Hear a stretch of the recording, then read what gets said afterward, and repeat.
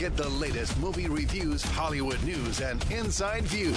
It's time for Behind the Screens with Lights, Camera, Jackson on 107.7 GNA. Good morning, Jax. Happy Friday, buddy. How are you today? I'm great, guys, and happy birthday to the Academy Award-winning Donald Duck, who won an Oscar for a short in 1943. The Duck's an Oscar winner, guys. Wow. Underrated, then. Underrated. Wow. So listen, you saw the reboot of The Mummy, and it's got Tom Cruise in it. And, I don't know, didn't this just die a couple of years ago? Is this a bad choice by Tom Cruise? And now it's brought back to life. Yeah, look, here's the thing. This series was in 99, 2001, 2008 with Brendan Fraser. Of course, it began back in 1932. And when I heard Tom Cruise was being cast in the movie, I thought, isn't this a little beneath him to star in a reboot of The Mummy? Isn't he a little bigger than that? But Universal wants to kick off their Dark Universe franchise, which also will include a Bride of Frankenstein movie and several others. And Tom Cruise has talked about the fact that when he was 6 years old, he saw The Mummy and it changed his life. So you've got the new Mummy. It's creepy, but not scary. I thought Tom Cruise's character was kind of corny. The story really isn't very lively. It's got decent visuals, but not outstanding.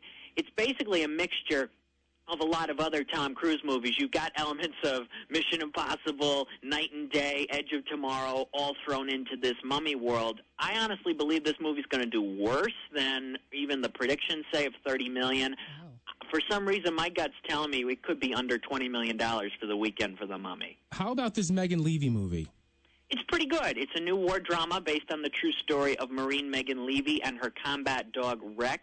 Leavey is played by Kate Mara from the Fantastic Four reboot.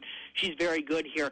Common, also great in a standout supporting role as Leavey's commanding officer.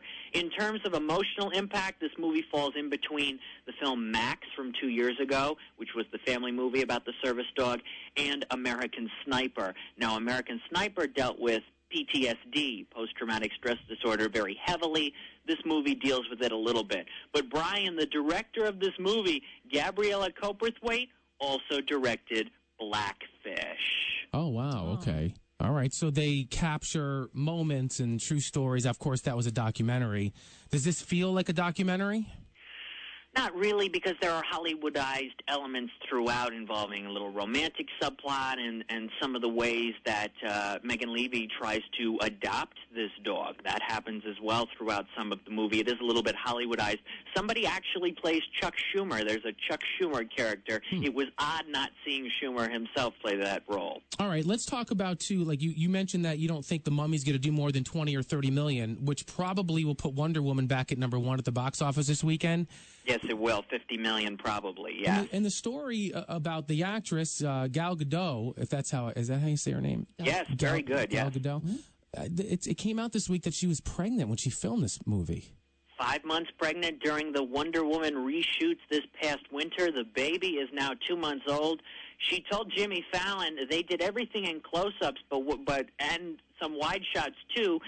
With those, they stuck a green screen triangle on her belly, so basically they could, make her belly thinner and look a little more Wonder Woman-like after the fact in post-production. A lot of actors have talked about what's happened during the process of filming while they're pregnant. Emily Blunt talked about hiding behind trees and hiding behind co-star James Corden when doing Into the Woods.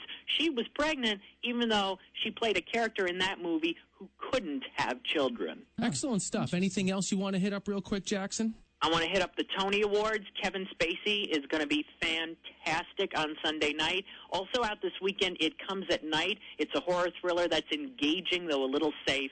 And My Cousin Rachel is out as well. It's Rachel Weisz, a decent romantic drama, though I think it's a little dry. And guys, I got to say, NBA Finals, the NBA season is going to end tonight. Golden State is the la-la land of the NBA Finals, but the deserving team is going to win the trophy this time. Excellent stuff as always. So good, if people want more from you, Jackson, how can they get it? lights-camera-jackson.com, and Twitter at LCJ Reviews. I also can't believe SpongeBob is coming to Broadway later this year. That is going to be fantastic as well. Have a great weekend, buddy. We'll talk to you next week. Thanks, Jackson. Thanks, guys. Bye.